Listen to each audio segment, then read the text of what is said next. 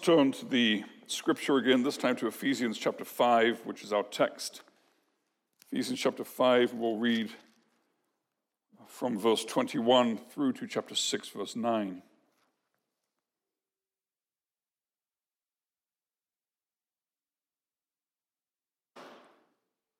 That's on page 978 in your Pew Bible, if you have a Pew Bible.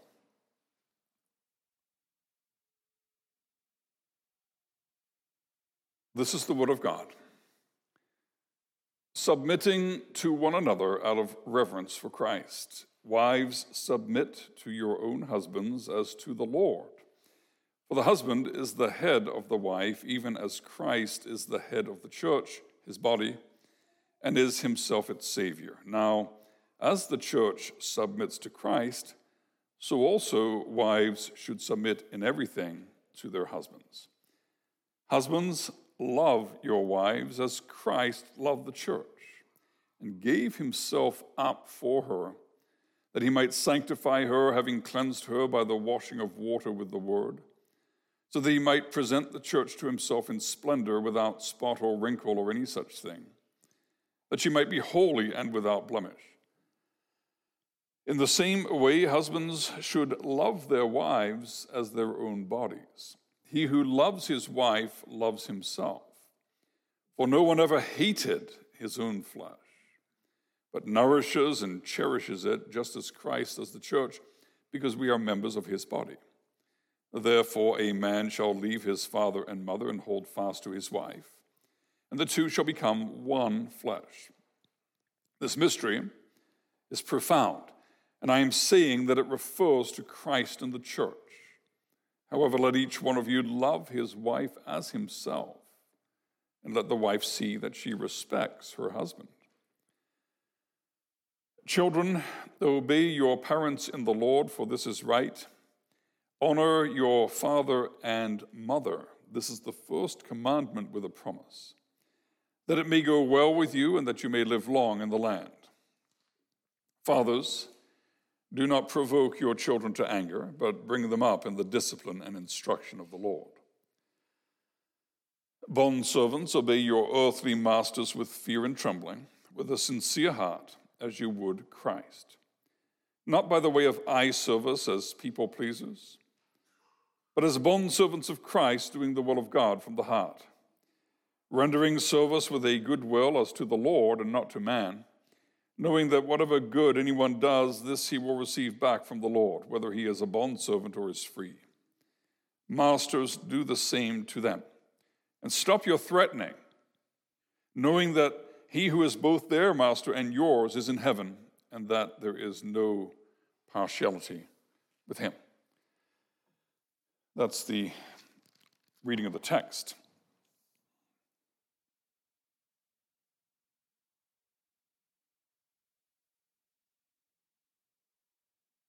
Beloved congregation of our Lord Jesus Christ, on October 2nd, 2018, Air Astana 1388, flight 1388, left Lisbon, destined for Eastern Europe. It had just recently undergone maintenance, and they had replaced the cables which control the ailerons, and they had been installed incorrectly. They had been switched and reversed. And so the minute the plane was up in the air, the pilots tried to bank right or bank left, and the plane did not respond the way it was supposed to. And so for the next 90 minutes, this plane flew a roller coaster ride as the pilots struggled to control it. At some points in the 90-minute journey, the plane was upside down. It actually barrel rolled and flipped. Now, when there's an emergency in an airplane, the pilots don't fly by the seat of their pants. Pilots have a saying: aviate, navigate, communicate. Aviate, keep the plane up in the air. When you manage that, then navigate, figure out where you're going, and then finally, when you have a chance, communicate with air traffic control. And so they have these checklists for a lot of situations that can be anticipated, and they go through the checklists. And that's what these guys did. And praise God, after a horrific 90-minute roller coaster ride, they finally figured out how to kind of control the plane. They managed to land it at a nearby airport, and there was no loss of life. Now, since March 2020, life has been a bit of a roller coaster ride. It has often seemed out of control, and sometimes it seems as though our life has been turned upside down, not just here in St. Albert, but around Alberta, Canada, and around the world. The world is in turmoil. What ought we do when things are turning upside down? We need to go back to the basics. We need to do the right thing. We need to do the next thing. And that's what the apostle told us in chapter 5, verse 15. Look carefully then how you walk, not as unwise, but as wise, making the best use of the time, because the days are evil. And so Christians don't react with a gut reaction to everything. Christians react intentionally and deliberately. Whether we are buffeted by sin and temptation or the attacks of the kingdom of darkness, whether we are buffeted by the painful reminders that we live in a fallen and broken world and a creation groaning under the curse of sin, we go through our checklist. And what is our checklist? Well, look at those verses following verse 15. Our checklist is to evaluate what the will of the Lord is, to distinguish between foolishness and wisdom. And we begin with asking the question, are we in Christ? Are we looking to Christ? Are we filled with the Spirit of Christ? Is the word of Christ dwelling in us richly? Are we always singing to Christ in our hearts? Are we addressing one another in Christ with the word of Christ? Are we always giving thanks for everything to God the Father in the name of our Lord Jesus Christ? That's the checklist we go through when life is confusing and when we're being tossed to and fro. Now, we looked last time at the verses 18 through to 20. And you see where the apostle describes what it looks like to be filled with the Spirit. If we're filled with the Spirit, then this is what we look like. And you see those verbs there, those participles in verse 19. We're addressing one another with psalms. We're singing and making melody to the Lord with our heart. We're giving thanks always and for everything to God the Father in the name of our Lord Jesus Christ. So those are the verbs that we looked at last time. And there's one more. That's verse 21. If we're filled with the Spirit, we're also submitting to one another out of reverence for Christ. Now, what does that mean? Now, the word submitting here, behind it is a military concept. It has the idea of taking your proper place in a military formation. When the regiment marches, everybody has their place. The colonel marches ahead, and all the other ranks fall in behind. And so this is a vital aspect of new life in Christ. That's the context in which our text occurs. The apostle is describing in chapter 4 and the beginning of chapter 5 the difference between darkness and light, the difference between living in the flesh and living in the Spirit, the difference between foolishness and wisdom. And the poisonous lie of the kingdom of darkness is you can be anything you want to be. That message, which comes through the kids' programs and kids' books and kids' movies is the poison of the kingdom of darkness. You can be anything you want to be. Sin celebrates things that are out of place.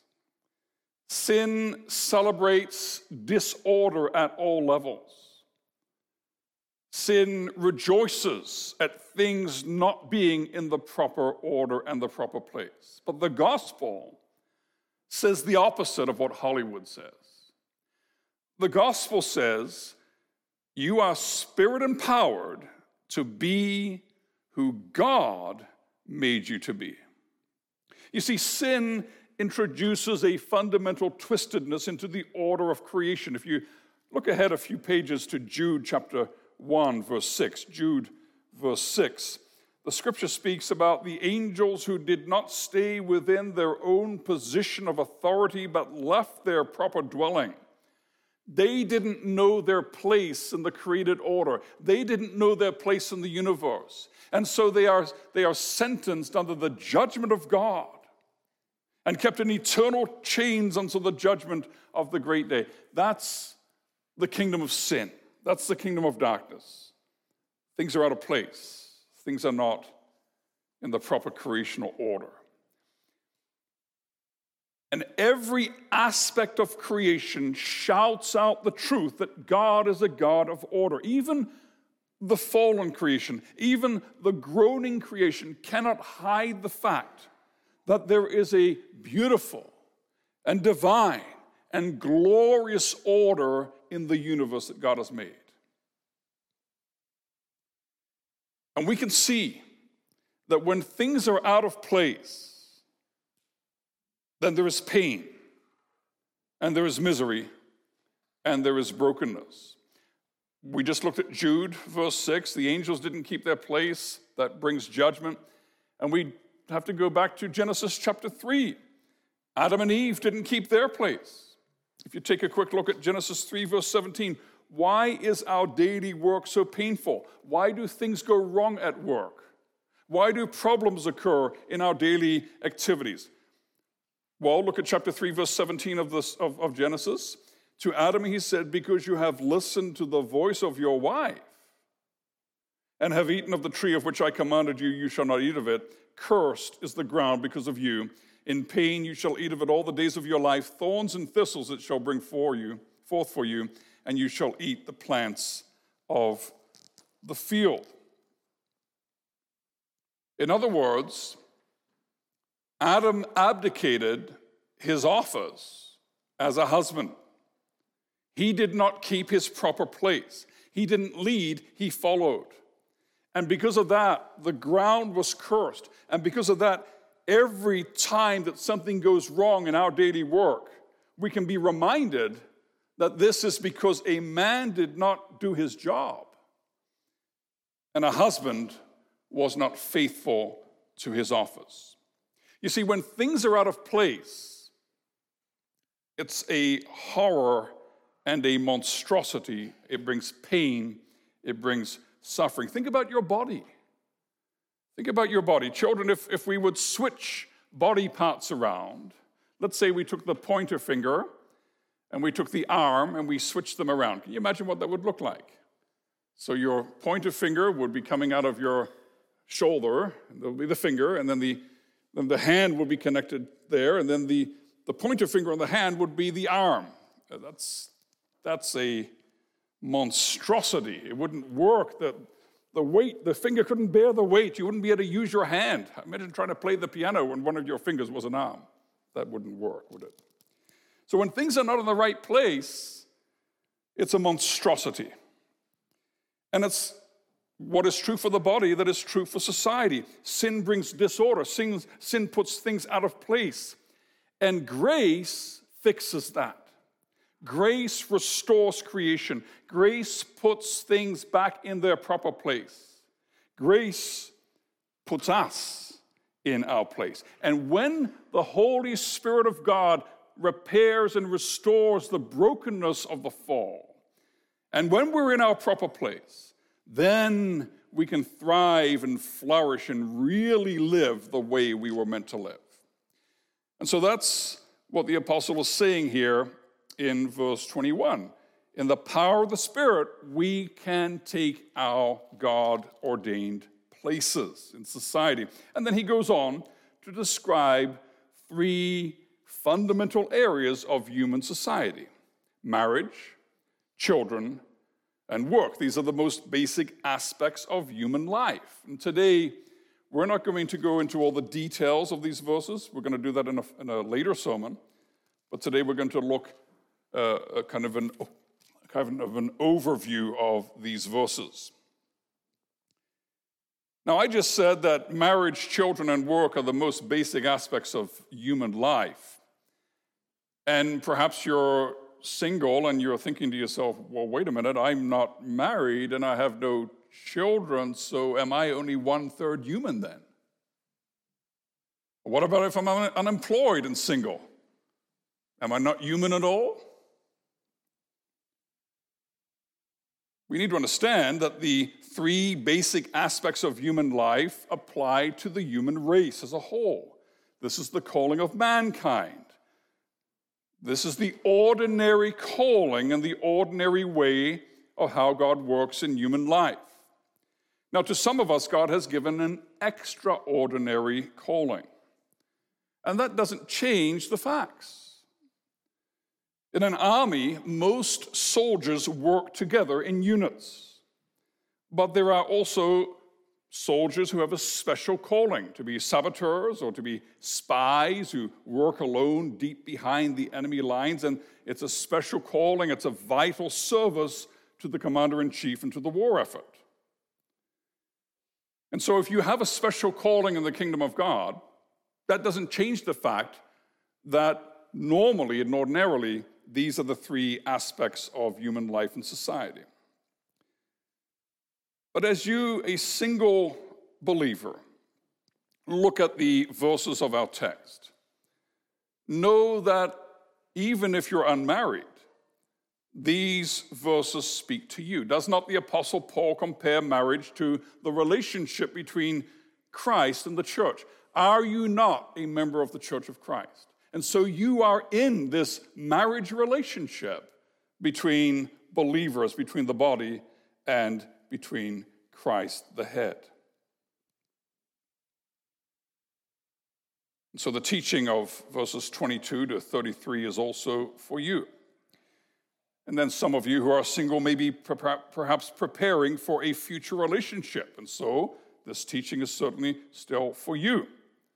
And for those for whom God has given the calling to be single for their whole life, it is nevertheless important for you to understand the truths of Scripture about marriage and about love so that you can encourage others, your friends, in godly relationships. Those who are childless are certainly not without parents.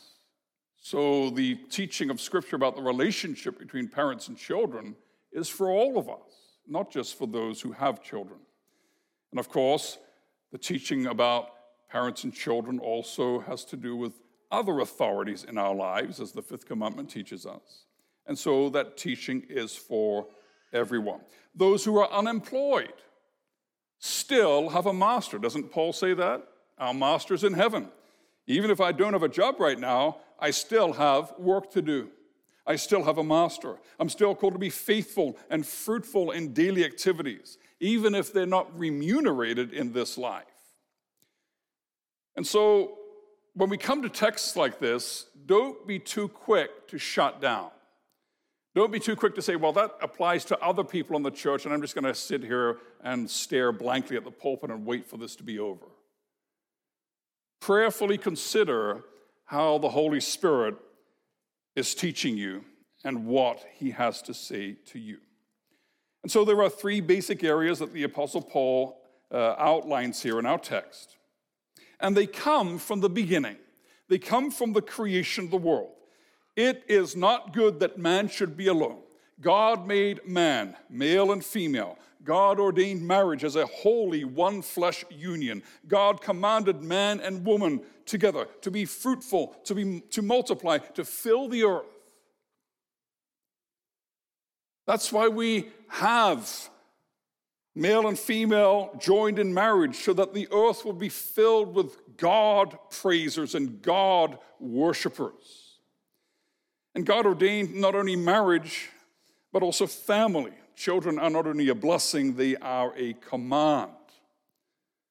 And God also ordained work. If you look at Genesis chapter 2, verse 15, and you see what the Lord did there before the fall. The Lord God took the man and put him in the Garden of Eden to work it and keep it. The way some people say, thank God it's Friday, you would think that work is a result of the fall, that it's an evil thing, that it's a burden, that it's a horrible thing.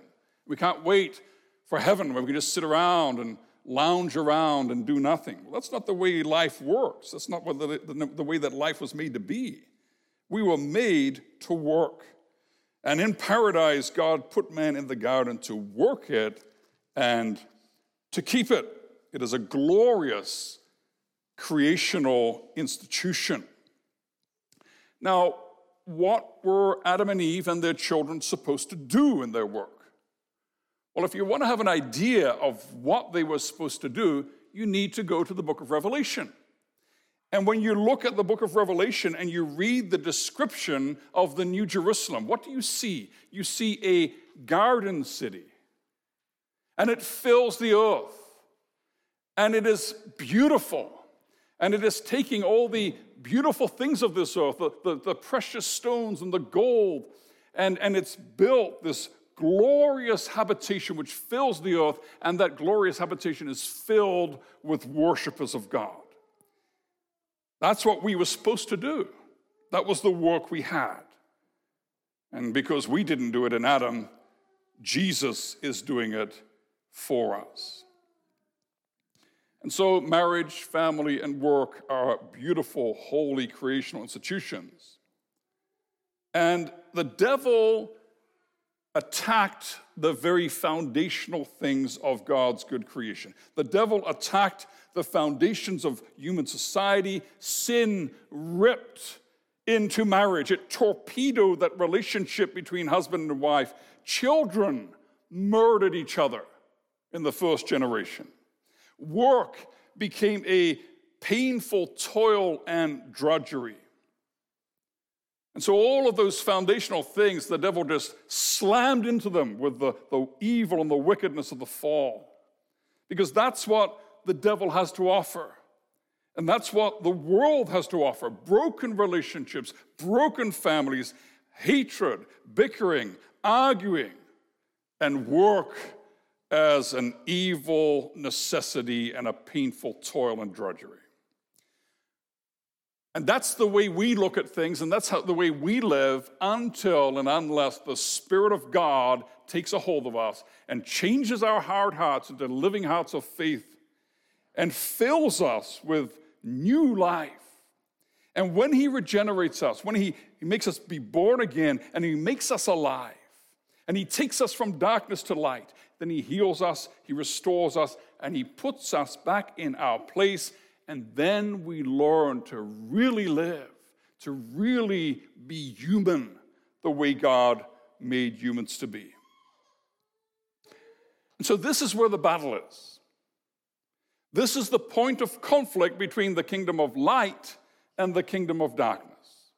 And you will notice in our day, in our age, that it is at this very point that there are the most ferocious attacks of the devil against the very foundations of human life and flourishing.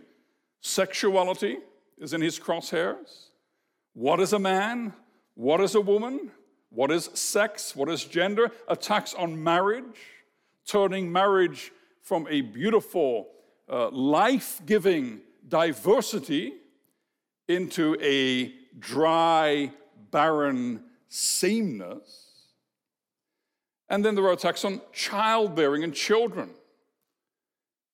Just got to look at the hundreds of thousands of little babies who are killed in the womb, and it's celebrated as a wonderful thing for society. And there are the attacks on the family, the vicious hatred of the family. And if you're still watching some TV, which I hope you're not, but if you're still watching some of these shows on TV, you will notice, and you've noticed for a long time, that families are portrayed in a twisted way, where often the father is the doofus, and he has no idea about what's going on, and the children are the ones that really understand what life is all about. There's the attack on the family in media. There's the attack on the family in politics. As more and more the idea comes that children belong to the state.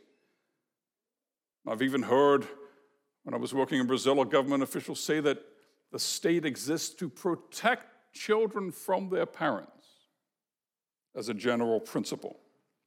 And then there's the attack on honest dignity of human labor, of daily labor. It is despised, it is shameful. Society celebrates laziness and welfarism and the unfruitfulness of living off the froth of market speculation or living off government handouts. And so we're living in a world full of turmoil. Things are turned upside down. Things are out of their place. But in that turmoil, Christians live on solid ground. The mountains can be removed from their place and they can be cast into the depth of the sea, but we have a fortress which is unshakable and which is unmoving. We have God, and we can build our lives on Him. And so what do we need to do when the world is confusing and when it's full of turmoil? We need to go back to the basics. Marriage, family, children, work. Now, sometimes you might leave church and you may think, well, how am I supposed to be a witness to Christ? And how am I supposed to declare His praises in the world? I'm home all day with little ones. I'm washing dishes. I'm washing clothes. I'm keeping the house. I'm cooking. How can I evangelize? How can I be a light in the world? How can I fight the battle between the kingdom of light against the kingdom of darkness when I have my arms full of unfolded laundry? Well, this is how you do it. You fight the battle by being who you are called to be, by doing what you are called to do.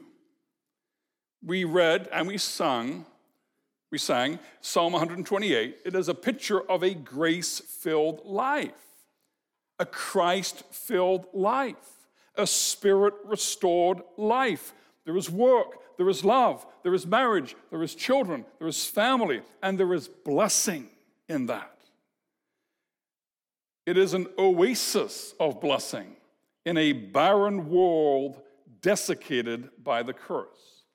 And as the unbelievers stumble around in the darkness, lost in the darkness, stumbling towards hell, the Christian, the godly, the Spirit-filled home is a light in the window of heaven, calling them from the darkness to the light. And it's that simple. It really is that simple. You don't have to pack your suitcases and go off into the Amazon to preach the gospel. Aviate, navigate, communicate. Go back to the basics. Run through the checklist. Do what you're called to do. Be who you're called to be. And God will use you for His purposes, for His kingdom, and for His glory. You're not called, I'm not called to run public health. We're not called to instruct other people about their personal medical decisions. We're not called to control the thoughts and the actions of others. We're not called to save the world, because Jesus did that already. But we are called to embrace our calling. We are called to fall in. When an officer wants the troops to form up, then that's the command. Fall in. Get into place. Take your place in the unit. And so we need to fall in, brothers and sisters. We need to take our place in the power of the Spirit. And in the power of the Spirit, do your job. What does it look like to be Spirit-filled? It's very simple. You worship God. You love your spouse. You love your children. You do your daily work faithfully. Now, in the 18th century, it was a time of naval warfare, and you had those large ships full of cannons, and they would have to fire at each other these broadsides, and if the crew was well trained and everybody was doing their job, they could fire a broadside about once every 2 minutes, all these cannonballs flying over to the other ship. When everybody's doing their job, they could do that, but of course, if people weren't doing their jobs, if the young boys running with the gunpowder would suddenly decide to go and help the cook peel potatoes in the kitchen, in the gully, if the captain, instead of giving commands, decided he was going to look from the crow's nest and see what was happening, if the gunners would leave their jobs and start fiddling with the sails, if people weren't doing their jobs, the ship would sit there floating defenseless and vulnerable, and it would be sunk by the broadsides of the enemy.